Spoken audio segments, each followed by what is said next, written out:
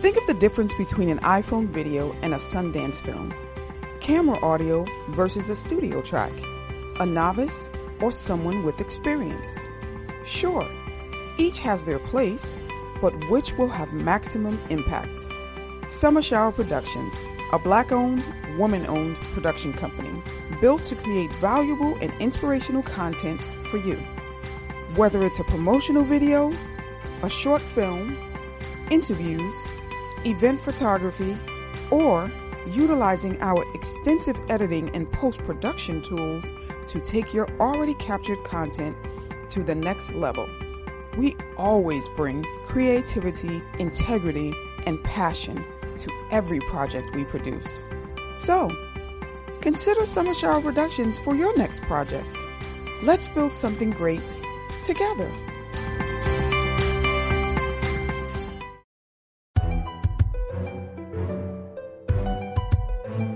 What's going on, folks? It's your boy again, back in the building. Dr. Sean Thomas here, episode 50 of the Be More Today show. We're back in the building, and 50 is a big number, folks. It is 50 episodes we've done for this show since the beginning of last year, and I'm excited. The Be More Today movement is continuing to grow and continuing to move forward with all-star guests who are ordinary people doing extraordinary things, and the whole purpose of this movement is to recognize that we can do great things. I don't care who you are, what you do, where you've been, your history, your past, whatever. You can be great, and you can influence the world in various ways. And that's the whole point of Be More Today. From the beginning of my book and our music on Amazon, and our workouts, it's all about making sure you're inspired to keep pushing forward to be the best version of you. And we are now heard in 32 countries, and it's been awesome seeing the progression of this show and of this movement Be More Today. So for all those who've been out there supporting us in various ways, either on YouTube or Instagram or Facebook or Twitter or liking stuff, whatever, I appreciate you. I salute you. Thank you so much for your love and support. It really means a lot. And we will continue to push forward, continue to put out good content for you, and continue to keep this movement going. I think it's great for us to do great things in this time period, for this time period for our lives. So the quotation for today is very simple as always. It is from Malcolm X. And he said, "The future belongs to those who prepare for it today." And my guest on the show today embodies that. He's someone I've known for a very long time. And he embodies what it means to look towards the future, but to put work in today. He's prepared himself to do great things, even when I met him at Brown University back in the day. And he is none other than my brother, my friend, Eldridge Gilbert. Now, Eldridge Gilbert graduated from Brown University, Bruno, in 2005 with a bachelor's degree in Africana Studies and Psychology. Following Brown, El joined Teach for America and worked in Houston for 11 years. During that time, he earned his MBA from the Jones School of Business at Rice University. And while in Houston, El worked for Yes Prep Public Schools and was a founding school principal of Yes Prep North Forest, a 6th to 12th grade campus of 850 students for 6 years. After leaving Houston, El worked as the managing director of schools at KIPP Bay Area Public Schools. And for 2 years, he coached, developed, and managed 8 principals. Eldridge currently lives in Brooklyn, New York, and serves as the Chief Schools Officer for Coney Island Prep Schools while coaching principals for the KIPP Foundation. He is currently the president of the Inman Black Alumni Council. Ladies and gentlemen, boys and girls, pets included, please welcome to the stage my friend, my longtime friend, and my brother, Eldridge Gilbert. El, what is going on? Not too much, Sean. How you doing? Man, I'm good, El. I'm good because I'm back with you. You know, you and I have a long time history. You know, we ran track together. You know, my senior year and your freshman year. It's just actually my senior year and your my sophomore year, my junior year and your freshman year. Sorry, and you know, looking at the progression from you from then to now. It's incredible. You know, I got to say, just before we even get started, I always saw and have always seen you as someone who's been a leader since the day you walked on campus. You walked on campus like gangbusters. You walked on campus like, this is mine. And I embrace that. And I remember seeing you do so many things in terms of inspiring other people to whatever you did, people were doing it. Like if you would have put your hand in the air, 10 people put half their hands in the air, just because it was you and you just had this infectious charisma about you that you could inspire and engage people and encourage them to do anything, whether it meant going for runs, on the track, or whether it meant doing advocacy work on the campus. You were that guy who just had people around him all the time doing things that were productive and successful and community-based. And it's no surprise to me looking at your bio and your journey from where you were to where you are now, what you've done to influence so much change in the school system and in the community. I'm just really impressed by you. So just welcome on the show, brethren. It's been a great experience watching your growth, and I'm happy that you're here. I'm really happy to be here, and I was copying you for a good 2 of those years at Brown, so that's due to big brother influence. Captain Sean Thomas, you had a huge influence on me, so thanks for saying that. But I was copying you. I don't believe you at all, but I appreciate the sentiments. So El, you and I ran track together. You were sprinter, I was jumper. We had many times on the track sharing experiences and mutual friends, and both being Black men at Brown. So that experience by itself is a thing, and we'll talk more about that in a little bit. But I just want to know how you're doing. I know you're in Brooklyn now with me, and I saw you on the street when I was driving. You were walking, so that's the only reason I actually knew you were in Brooklyn. But how are you doing? How's life? How's COVID-19 and the whole quarantine madness, Zoom madness, been treating you? As an educator at this time? Yeah, doing well. It's been a crazy, I can't believe it's been a year of all this, right? Before that, Brooklyn has been good to me. I'm enjoying being back on the East Coast. I've had a little bit of a journey to get back to the East Coast, but it's been dope. Other than the cold, but New York has been a really welcoming place, professionally and personally. It's been great to reconnect, to just randomly see you walking down the street was the joy of, I think it was a Sunday. I was leaving church. It's oh, that shot, that kind of experience I get to have here has definitely made it sweet to be back on the East Coast. But with COVID stuff, man, it's been stressful as an educator. I manage principals, so it's been hard to figure out what's the right mix of being supportive of both students and staff and families, and then trying to do school and make sure that it's not a waste of time for kids and families, and kind of grappling with this idea of kids being losing time, being left behind. There's so many pieces of our work in education that has been challenged by COVID, including just some of our long held beliefs about what school is supposed to do and what it means to be successful in school. So I'm excited for what's going to be on the other side of this, but it's been pretty stressful. I will say though that I've been blessed in that my role has allowed me to go to campus. So our schools are completely virtual just for the safety of kids and families. But I've gone on campus, distribute food to families, because as a public school, we have to do that. And just work the front. We gave out laptops and MiFis and things to families. And so having the opportunity to engage with people in that way has been a lifesaver for me. And so I've been really grateful to have a reason to get out the house and a reason to engage with grateful people and to give back in such a crazy time. So COVID is the worst, but it has had some bright spots that have made it a little bit more bearable for me as a person. That's great.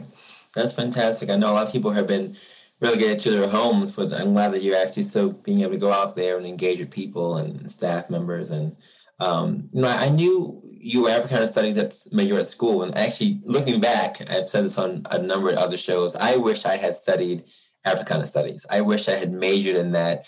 At this point in my life right now, as I'm about to be 40 soon, I look back and I say, I really wish. I love psychology. I love the medical stuff as well. But to be able to know more about our history and to study it, as opposed to it being thrown at you, whenever it can be thrown at you in school, it's just different. And I wish I had really taken advantage of studying that while at Brown. But you did study that. That was your major. You minored in psychology. What from that study motivated you to go towards the Teach for America route? Yeah, I think it was the obligation piece. So you can't study Africana Studies and my family is like educators as well, and not kind of feel drawn to ways to give back to the community and to the legacy of people who made it possible for you to be in that space. So I wouldn't have been at Brown if it weren't for Black educators and like both in my family and folks that I don't know and have no knowledge of, right? And then I learned so much about myself through Africana studies. So, I knew I was Black, but then there were like layers that I was like uncovering about myself through like this academic process I was going through. And then there was so much to the Black diaspora, to the African diaspora that I was really limited in knowledge of. I think when I got to undergrad, it was like the first time that I really explored like Afro-Caribbean culture and people and like the ways in which we are as an African American similar and like dissimilar and really broaden my horizons in terms of what it meant to be a Black person in this world. And so I wanted to give that back, that joy and that curiosity, that knowledge and that like push that you need to be a better person. And so that's why I did Teach for America. When I was, their tagline at the time was like, education is the civil rights movement of our generation or something like that. And that grabbed me. And so as cheesy as it sounds now, and I'm glad that I did education, I'm glad I did Teach for America. And then my good friend Chaz was like in it, he was doing Teach for America. He knew that was his thing. He kind of pulled me and my other like really good friend Dwight in along the way. I was like the third one. I followed them into it. But it was all rooted in this idea for me of like giving back to people who look like me. And so that's how I ended up doing Teach for America, and Africana Studies was a huge part of that.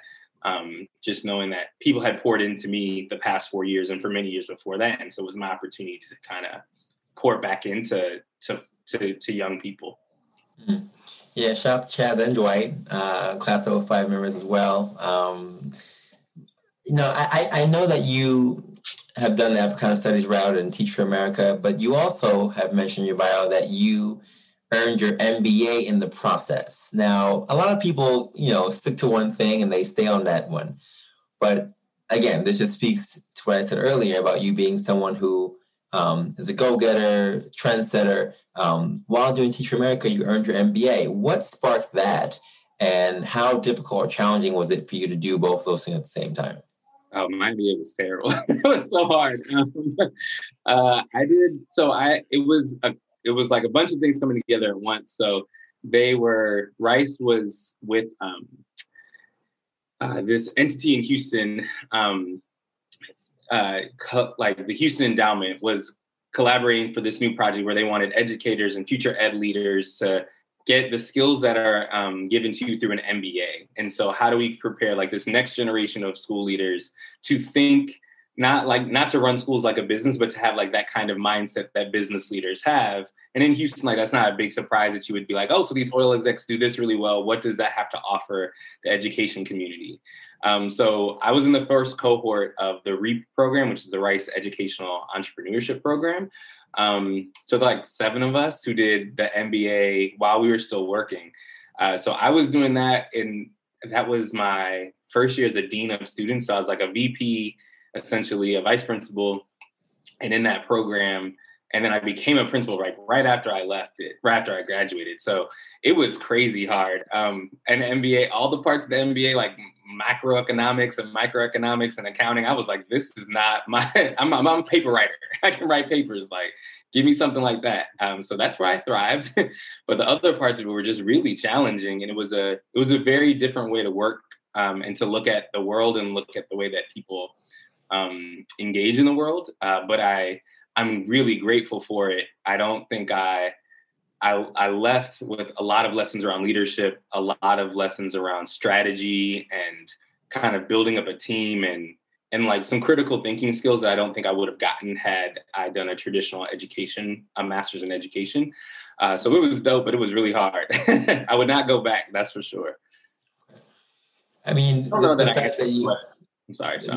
The fact that you even went through that at all, I'm always impressed by it. And I don't know how many people would pursue doing those kind of things while still teaching, because they're two different things, right? You're talking about what you're doing in the classroom, and then like a whole different subset, like a whole different like mindset. How have you found ways to combine the two passions for you now, the business and the teaching end? Yeah, I think that's a really good question. At the time, it didn't make a lot of sense. I think the parts that we were going through that were work applicable they didn't have like a place for me and my job. There were like some sprinklings around, like I said, like leadership, leading a team of people, but definitely not. It didn't feel applicable to my day to day. It felt much more helpful afterwards, and when I became a principal, and like doing root cause analysis and trying to figure out like what's at the heart of an issue, or what are the goals and like the ways to track towards a goal and motivate people to get on board, and how can you kind of progress monitor and then change shift. And those were all really applicable to my life as a principal.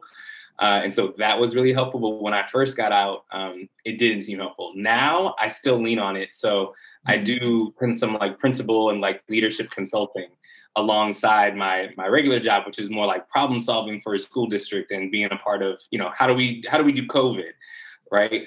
So that feels different than like the consulting work that I do. But in terms of like the overlay of business, there's a lot of similarities. So there's a lot of critical thinking and question asking and probing that I do in the consulting work that when I apply it to my job, I think I get better results out of the principles that I like manage and evaluate. There's a lot of strategy related to how we do COVID. And so we can talk about all the problems, but trying to narrow down to like, well, what's the one thing that's in our locus of control that we can work on? And then how do we create a path to success and redefine that? Those are ways of thinking that I definitely got from the MBA, and the way that business leaders think through stuff. And that's not usually how educators are encouraged to think, right? Kids are the bottom line. It's all heart. It's all, this is a noble profession. Yeah, but it's also, we are doing like some business work. We are critical thinkers. We are problem solvers. And the kid and the heart stuff lives alongside that. The social justice element of that lives alongside it. But we have to be thoughtful and intentional in a way that I don't think you're always taught to be. So now those two things live together and feel very meshed, but not during not during at all. It's funny you mentioned that because, as a physical therapist, I know how to do stuff physically, right? When it comes to the health stuff, when people get hurt, that kind of stuff, I got it. But as a director, I'm thrown into this system now where, yes, I'm still treating, but what I'm doing now more is, like you're talking about, management, KPIs, looking at numbers, looking at, insurances and trying to figure out cost analysis and that kind of stuff. You don't learn that kind of stuff in school. No. So, I think you taking that route for the MBA was a brilliant one, because now you're able to apply like everything else. School's a business, right? Physical therapy is a business. We talk about not being those things, but even churches, those are businesses in a sense. So money does have to come in, it has to be managed, and people have to be managed. So you having that experience and that background to apply what you learned from the MBA to the teaching realm gives you even more power, I think, and even more of a savvy to know what and how to manage people and how to manage things and funds appropriately to be even more successful. I think that most people should do MBAs, especially if you're in any kind of like financial based environment. And I wish I had, taken some more MBA class. I remember taking an economics class that wasn't at Brown, it was in high school, and I was so bad at it. It's like so bad.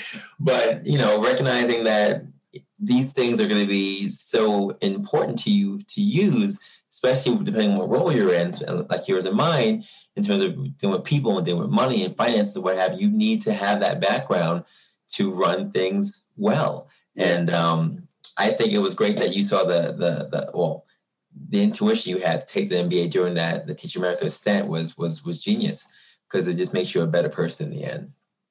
Yeah, thanks. That makes me feel really smart right now.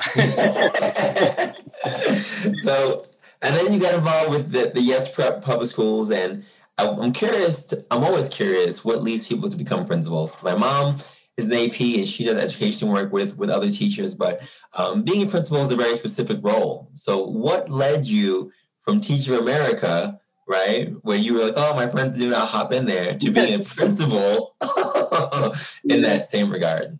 Yeah, that's that's a good question. Part of it is because I have a big mouth.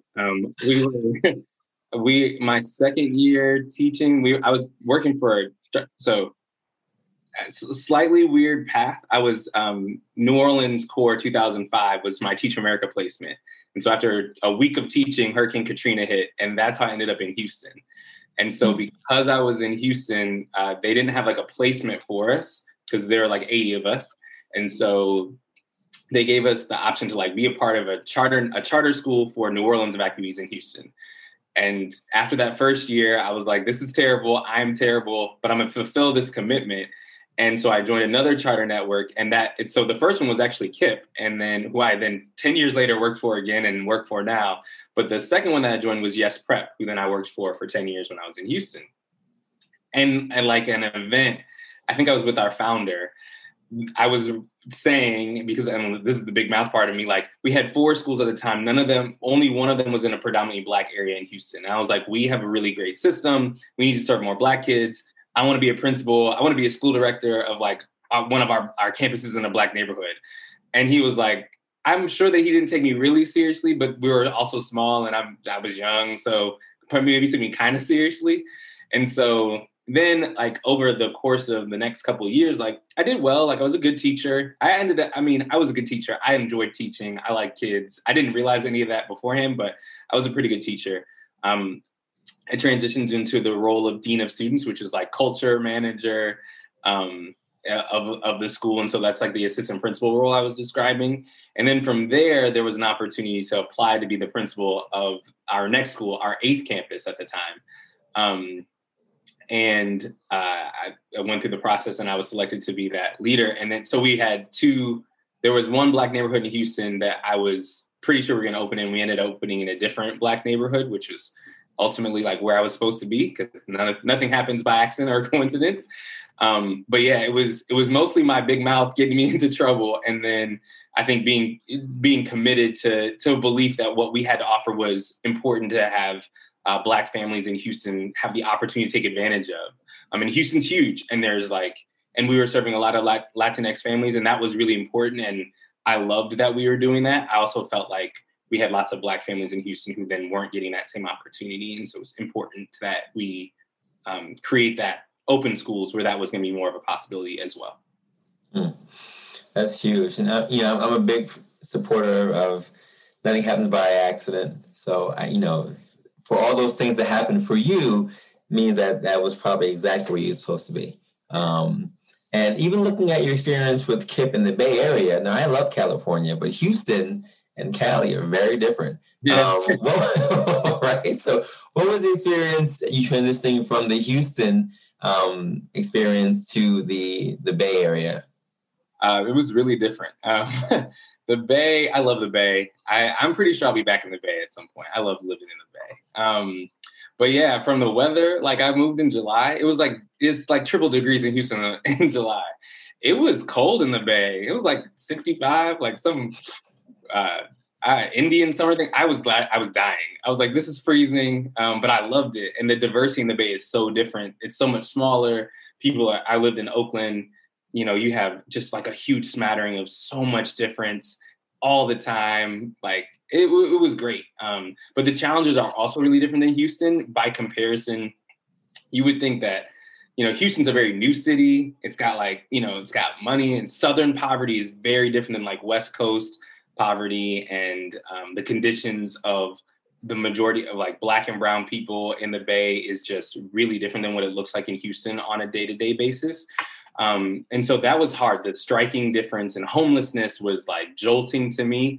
You can't walk around in San Francisco and Oakland without in some ways, like you're walking over people who are homeless, and like that just wasn't the case in Houston. So there was like good and bad, but it was very sobering.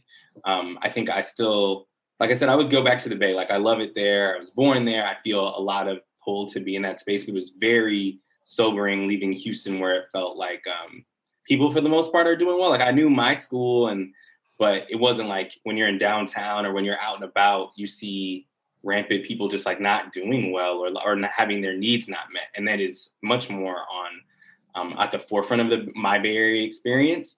You have the experience of like Black people in particular being pushed out of the Bay Area because they can't afford to live there. And then you've got, gentrification of neighborhoods in San Francisco and Oakland by like younger white people who can come in and just like, you're working in tech or you're working, Google and Facebook and all that kind of stuff. And you can afford to like raise the rent. It was very, very different. But two valuable experiences for sure. And I haven't had enough of the Bay yet, so. Yeah, no, I forgot you're from Cali. I just completely forgot that. But yeah, I love the Bay too, and even going from the Bay Area back to New York is a transition because again, New York has its own set of great things in terms of diversity, and also like crazy things in terms of diversity. Especially living in Brooklyn, which is the melting pot of all kinds of things. Yeah. And now you being the chief officer of Coney Island schools, what does your coaching entail for other principals, and how do you prepare them for the challenges that you face in New York? New York is really different than the Bay. A lot of similarities, but different. I think my support of principals here is more about navigating the diversity. There's a lot of stuff that's different. One of them is navigating the diversity and DEI space. So in New York, in Brooklyn, in Coney Island, like where our schools are, you've got a lot of difference living on top of each other, but they're kind of, I feel like our families can live in like these separate tracks and like not really interact with each other across lots of the differences. So like I'm comfortable with people who don't look like me, who don't speak the same language as me, but I'm not necessarily like sharing a life experience with them. And so then when you get into schools, that's like where those things kind of hit. And so especially in the wake of, the last summer and the pandemic, issues of equity come up differently now. And so I feel like I spent a lot of time, good time, like time that I love navigating those challenges of being in a diverse environment and trying to meet people both where they are and move us, create community, and then move us collectively towards something better. New York as a state has interesting rules with special education. And so it's very different. The system operates very differently than California and then in Texas. And so there's a lot of navigating that. And I think one of the big pieces is like discipline and care. So on the West Coast, I think there's a tendency to like lean really far away from like management and control of like kids and bodies, right? So you can do what you want. Like it's right. Like this is the same way that you feel like the East Coast is like kind of like, or the West Coast is like, kind of hippie, and that leans even into like how charter schools are made up and like the rules and ways in which we expect kids to behave. It's actually really different on the East Coast, and so there's a lot more control of bodies,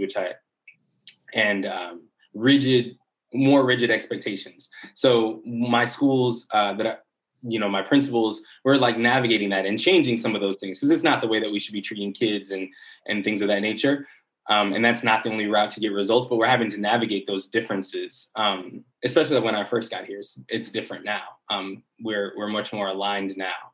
But some of those things, like removing some like harsh consequences for things that like we wouldn't give harsh consequences for in the Bay Area or in Texas, like trying to figure that out on the East Coast has been a challenge. And just raising the bar of instruction, which is it's just different because New York is so different than what people expect in the Bay, and again different than in Houston as well.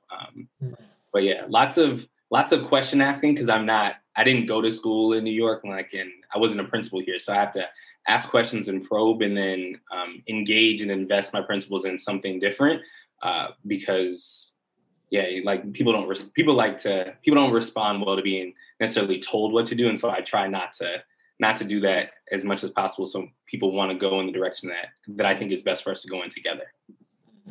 What's the general demographic of the I guess first the students and then the teachers that you're engaging with? Yeah, so we have 4 schools. Our elementary school is crazy diverse. Like I've never been in a more diverse school. We're we're in Coney Island. Well, we're a little outside of Coney Island, I think between Bensonhurst and another neighborhood. I think it's not Bath Beach, but I can't think of the name of it.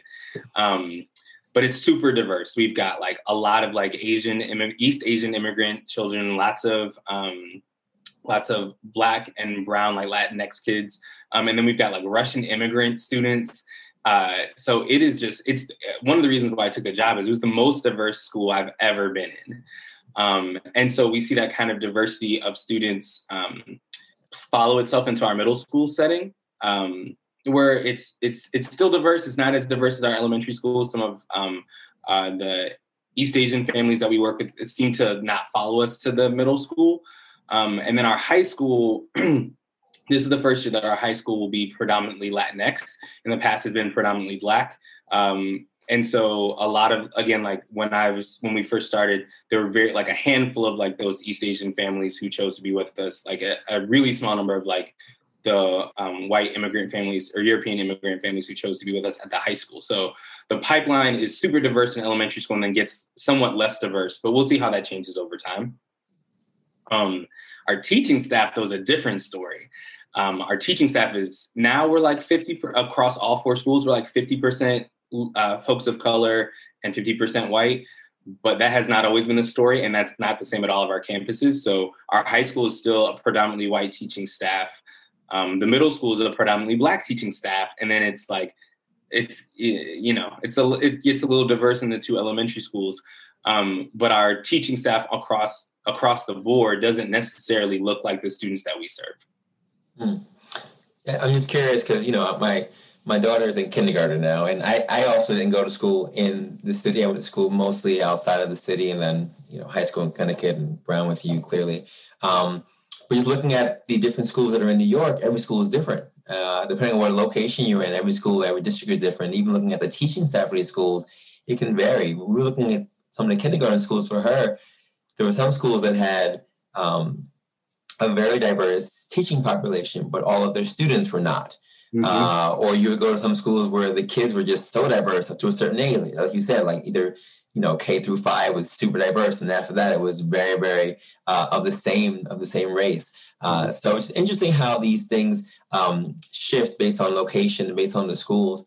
And I'm always curious now, as you're an educator, and again, Africana Studies was your major, and you've been through all these different things, Teach for America, and at this place now where you're teaching principals and teachers how to teach.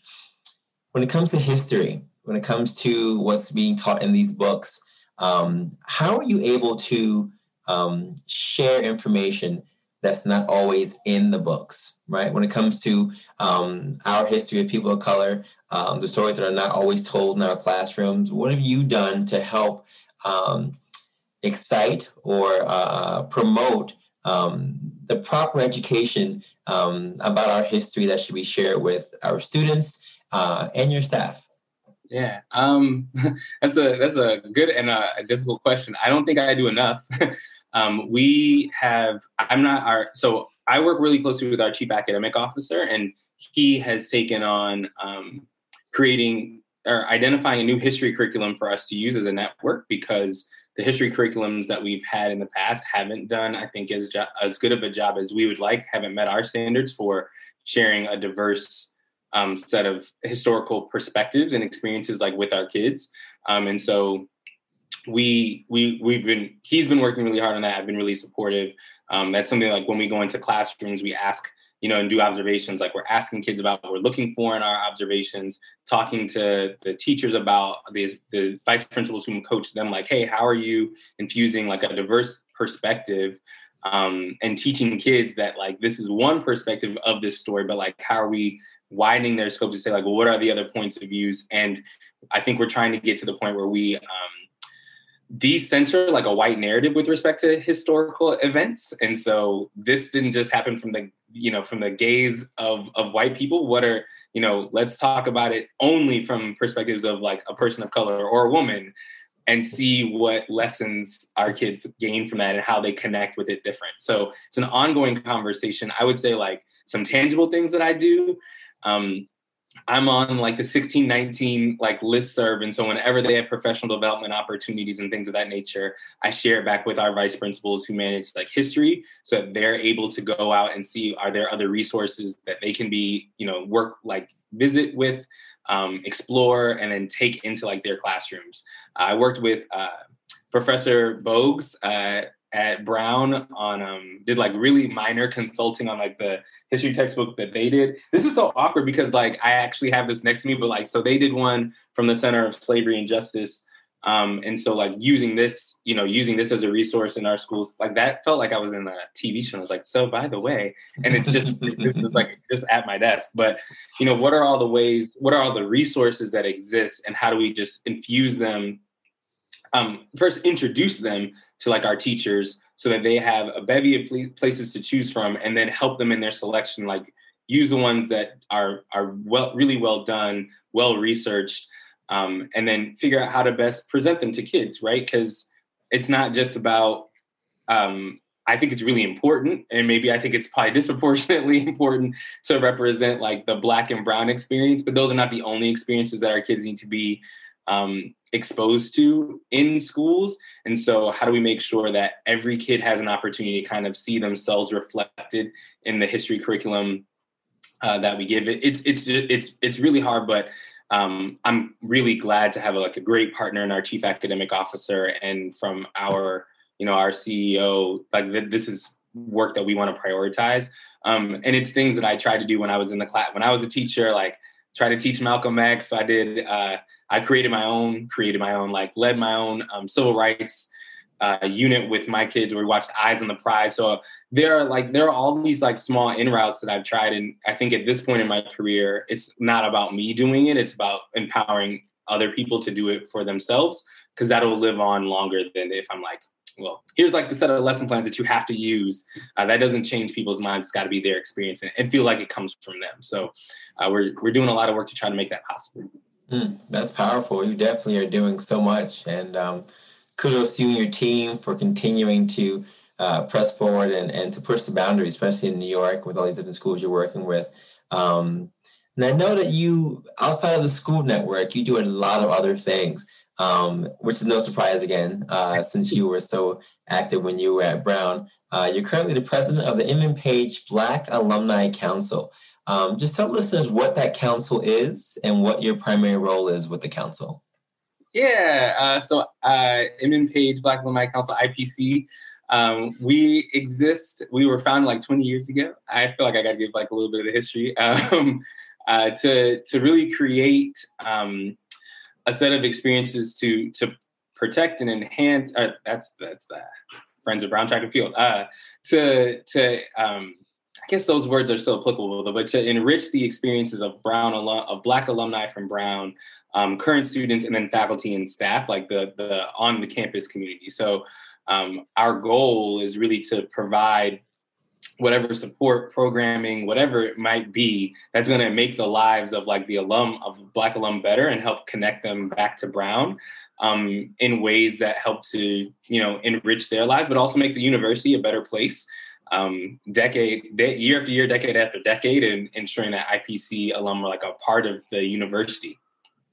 And so we have, we've got lots of folks who volunteer every year to help do that.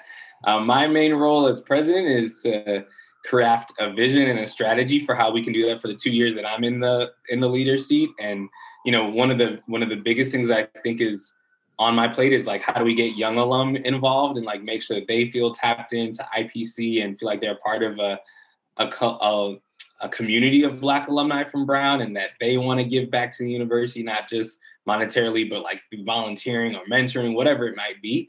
And so I feel like that's my job, is to make sure that there's a space for every Black alum in IPC and the work that we do, and that helps to foster a connection back with our alma mater. So that's the best I can do on the fly. No, it's great. It's great. It's come such a long way. I've seen the entire progression of it since I was there to now, and you guys doing a fantastic job. I also know you were featured on the cover of Brown Alumni magazine last year, and I have my own copy at home. I'm curious, and I want you just to share with the listeners, what sparked you being on the cover, and what story did you share in the magazine about your experience at Brown? I do not know how I got chosen to be on the cover. I think it's because I'm president of IPC, but I don't know. They just emailed me. They're like, will you do this article? And I was like, sure. And then they said something about being on the cover, and I was like, uh-huh.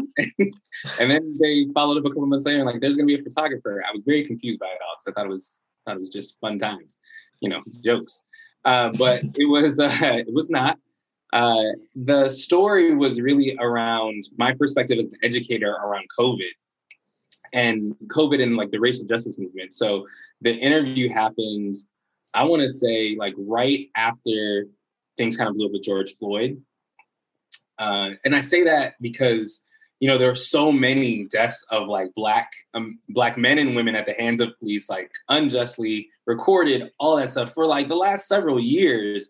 And I think COVID really made the space, sadly, but like made the space with people not working to pay attention to what was happening with respect to racial justice, in such a way that the Brown Alumni magazine wanted to do like a story on it. So I was asked for my perspective about like, what should we be doing in schools?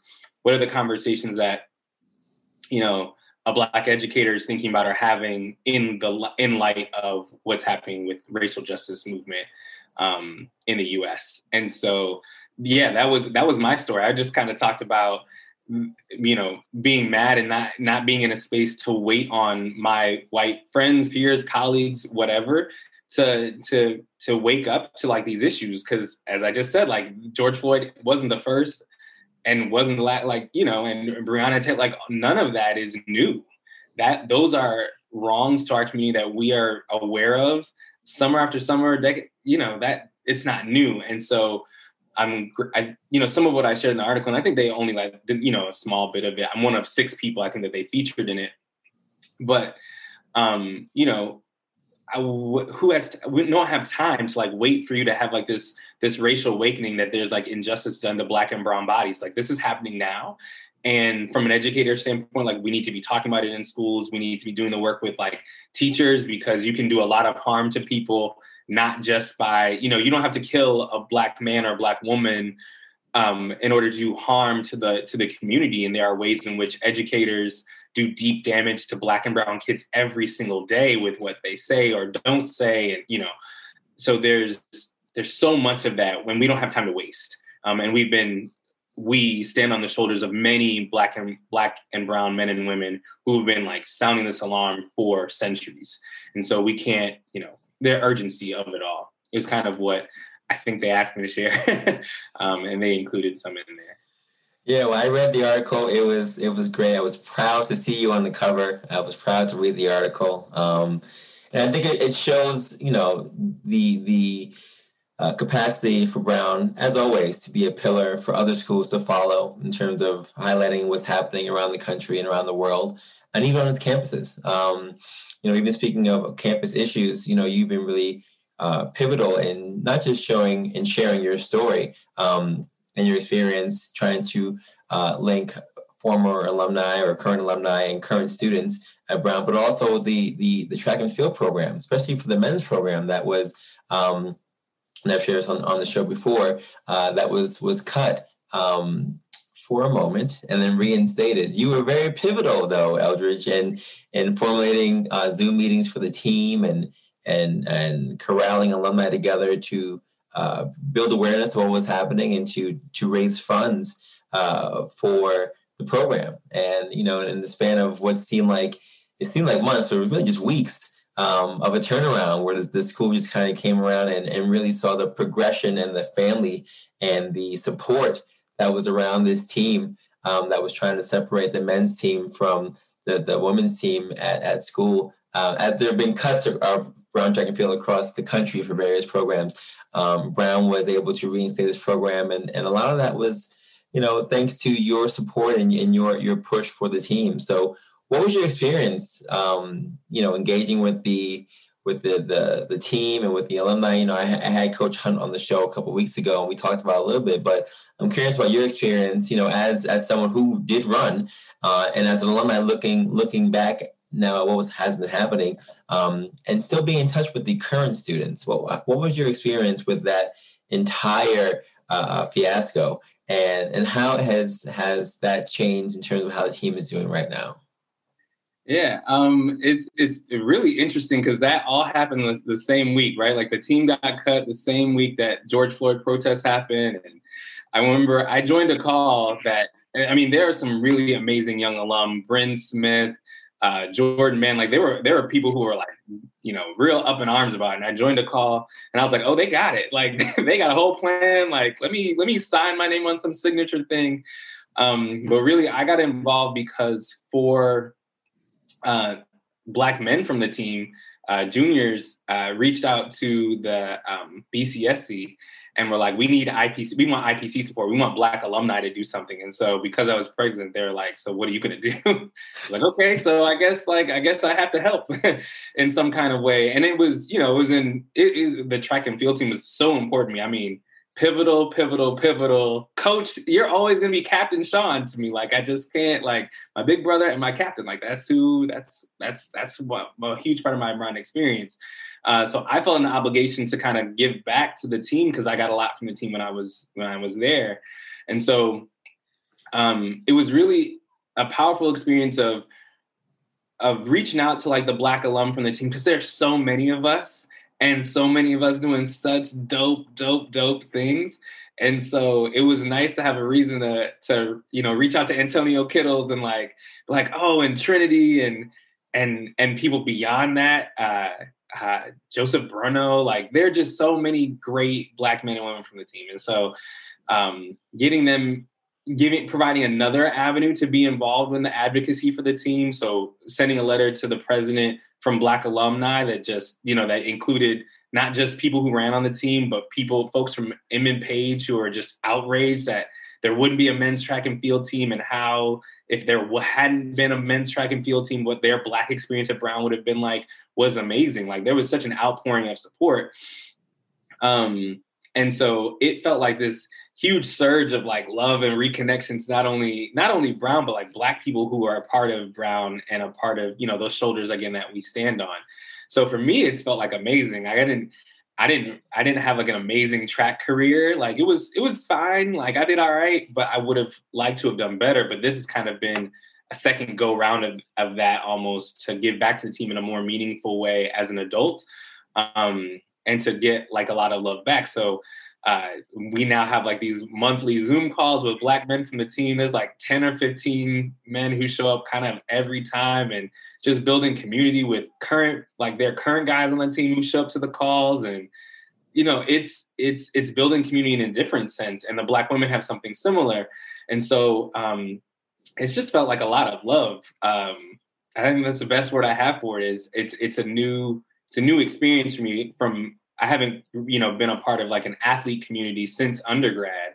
And so to like have this now, and to get to do some helping of like men on the team as they kind of navigate like grad school and, staying at Brown and talking to the coaches having an event. We did a event called, Around the Stand, which Tom Ratcliffe had created a documentary around the 1968 Olympics. And so we had that event and had one of the guys who I've been working with from the Black, from our group moderate the event, a current student. And it's just so nice to be able to feel like a part of that community and ensure its growth. And it's definitely not me by myself. Like there's a whole host of people who make a huge difference in that work every day, but it's fun. It's fun. It's fun to talk to undergrads, and it's hilarious to talk to older alum about their experience both at Brown and get in the mix with the undergrads. It's great.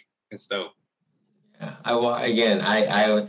I too was outraged when I heard the news, and I was excited to reconnect with so many people. And like you said, it just brings back so many memories of connections and the people who were on the team with you, and then recognizing that it's bigger than just the 4 years you were there. Whether you were on the team for a year or 4 years, the people who came before you and after you, that legacy is just so strong, especially for people of color.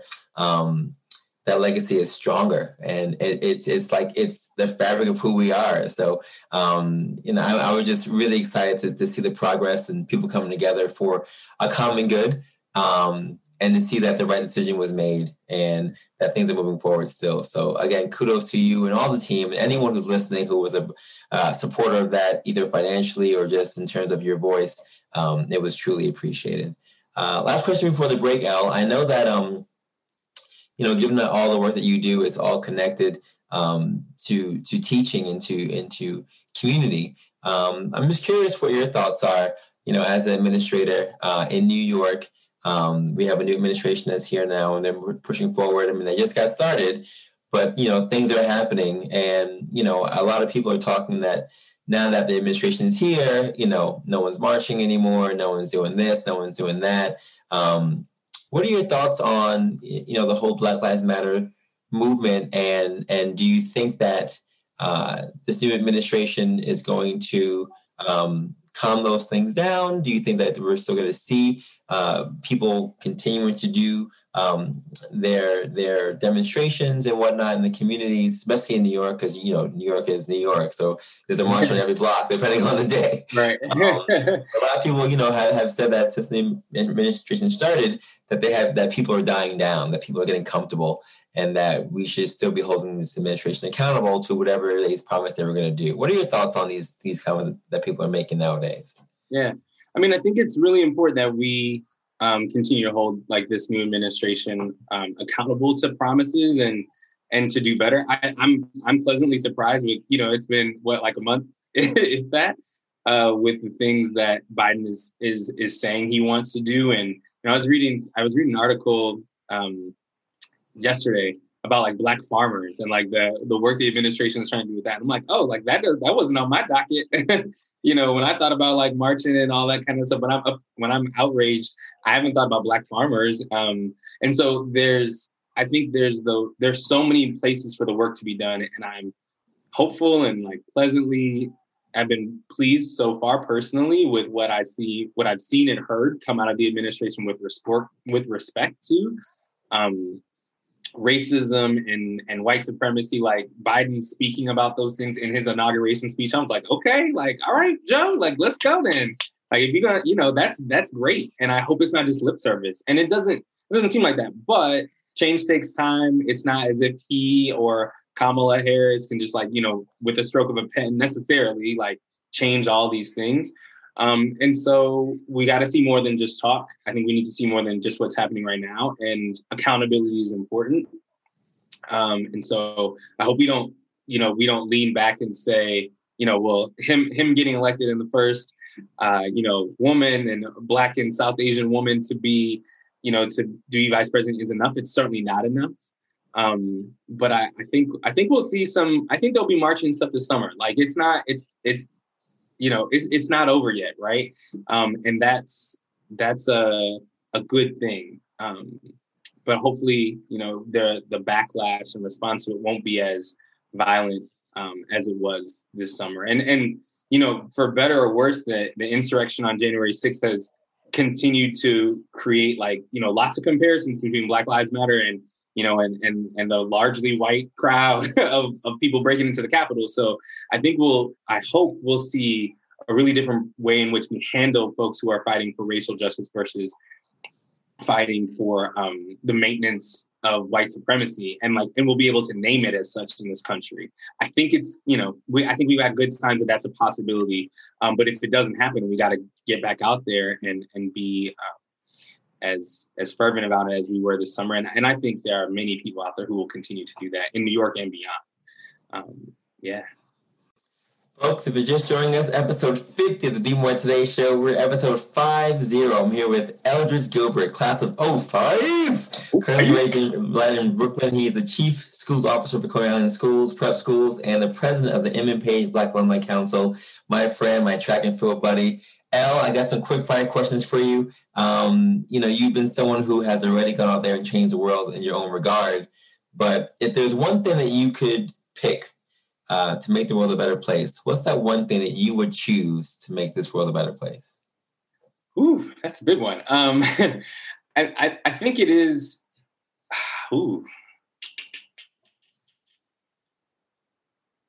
I think I would lean into this idea of eradicating racism and like the racial caste system across the world, right? Like color is white supremacy. Maybe that's probably a better catch-all term for it, right? Like because so many of the ills that I think we see across the world, and the ones that definitely impact the lives of people that I'm most intimately connected to, are rooted in like the maintenance of white supremacy and white supremacist like ideals and culture that just permeate like how we operate on the day to day.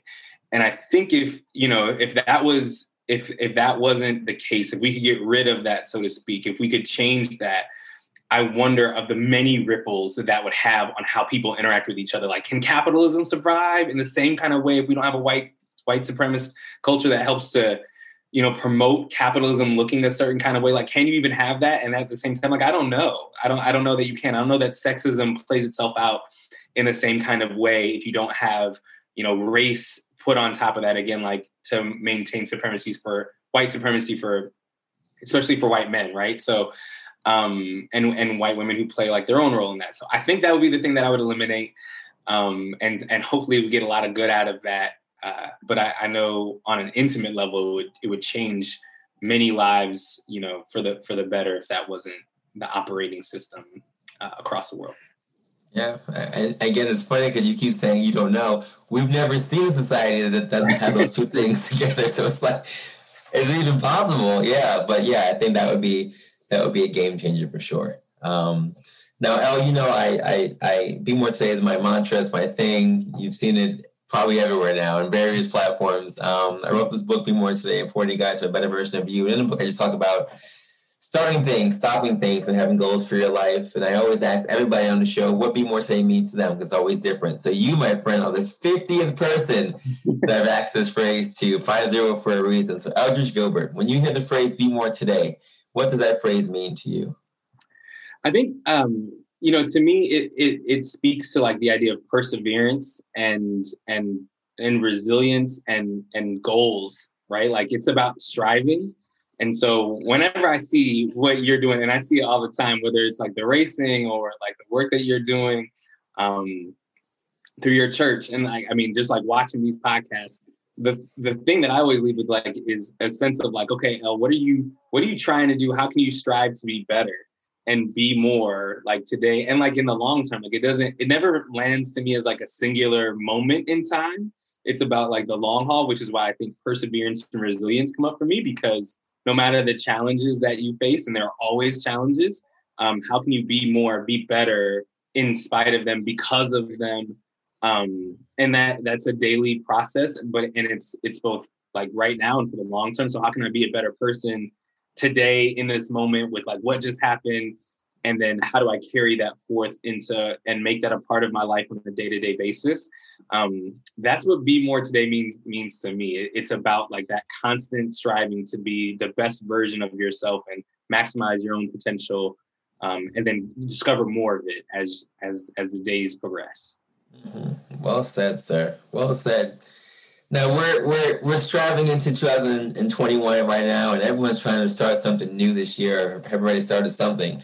What's one thing that you wanted to start or have already started to do that was new for 2021? So I read this book, All About Love by Bell Hooks. And so I think the thing that I've been trying to do is kind of redefine love. And so she has like she uses like knowledge and care and affection and recognition and respect and trust and commitment, like all those things to describe love, and very much takes it outside of like the romantic context. And so I'm trying to apply her definition of love to like my relationships with like all people. And I don't mean that in like a crazy way. It's not like I have, millions of people that I'm out here trying to like love on, but the people that I do claim to love and that I feel love towards, like how can I use her definition to push myself to like expand that love and like the way that I think about that love with those people. So that's my new thing for 2021. It's been a challenge, but 2021, I got the whole year to get better at it. But I think that's the new thing, that and like increasing my faith and reading more.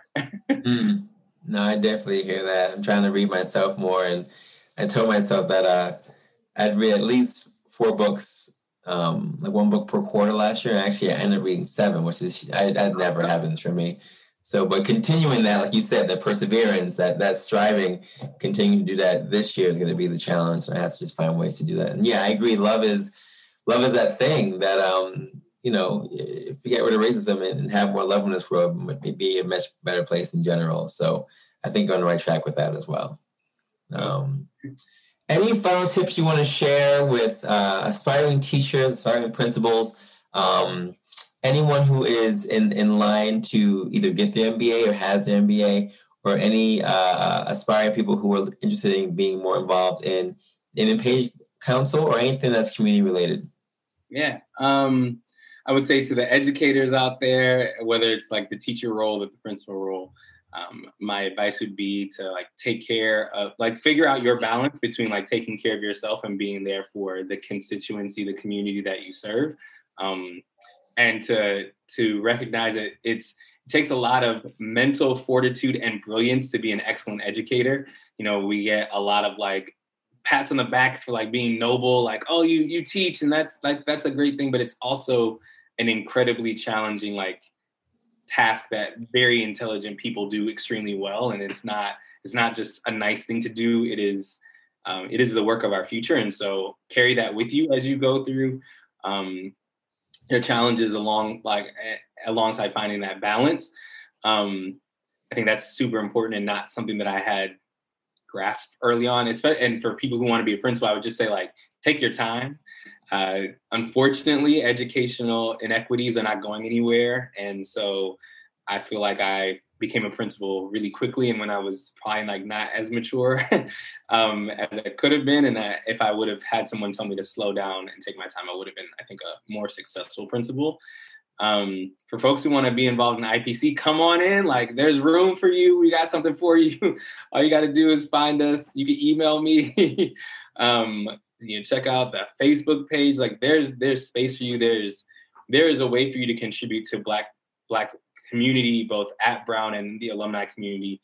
And so any way you want to do that, just reach out and we will find a space for you a venue for you to do that. And if you want to mentor a student, we got undergrads in Harambe House and just like around the way on campus who would love to be connected to an alum. And I just, I think the community service piece is just about, I think, finding your passion and then finding the time to give back to the things that have given to you. And so there's something for all of us to do, right? There's always a way for us to contribute outside of our day to day. And, finding the passion and the time is the way to do that sustainably. So that's not a really good tip, but that's something I think about. That's a great tip. Where can folks find you, follow you on social media or otherwise? You can find me on Instagram. I'm not very active on Instagram, or I'm not cool on Instagram, but like Eldridge Gilbert 3. And then I'm on Facebook as well. And yeah, those are 2 main ways. I'm not savvy enough to keep up with Twitter and all that kind of stuff anymore. So really Instagram and Facebook. Awesome. Eldridge Gilbert, thank you so much for being on the show. Episode 50 is in the books, and it's all thanks to you. So continue your great work, and thank you so much for being here with us for this 50th episode. Thank you so much for having me, Sean. I'm honored and appreciate being chosen for this episode. And folks, do not forget the quotation from today by Malcolm X: "The future belongs to those who prepare for it today." As you heard from Al, his story is very inspiring, to do so much at such a young age, literally. Principals usually in their older ages. He's done so much in such a short period of time, and giving back in the same regard. He's making the future better for those who are coming after him. And it belongs to those who prepare for it today. Today is the day to get out there and make sure that you're handling your business. If it's something that you do want to get done, school-wise, work-wise, professionally, get it done. No excuses. And let's continue to support each other and use our community to help us to get there. It's really about coming together and each one reach one. He's shown that from Teacher America all the way to where he is right now. And I think his story is inspiring in the sense that it makes us really think that we can change the world one person at a time. So get out there and make sure that you do your same thing and you're part of the world, and be more today. Continue to watch us on all media platforms, BeMoreToday.com for the book, the podcasts, workouts, everything's on there, folks. Just continue to support us as well. If you want to send us a message or send Ella a message through us, you can do that as well. Be More Today. That's Be More 2 day at gmail.com or any of our social media platforms, as always. The Words for Life podcast continues to go on every single Wednesday, so check that out as well. My boy T. Farrell putting down some great words for encouraging you every single week. And for those of you who want to continue to follow us, we're going to be here on all platforms. So subscribe. Really appreciate it. All right. And as I always say, folks, have a good day. Have a good night. Have a great life. And continue. Take your steps to greatness to be the best version of you. Peace.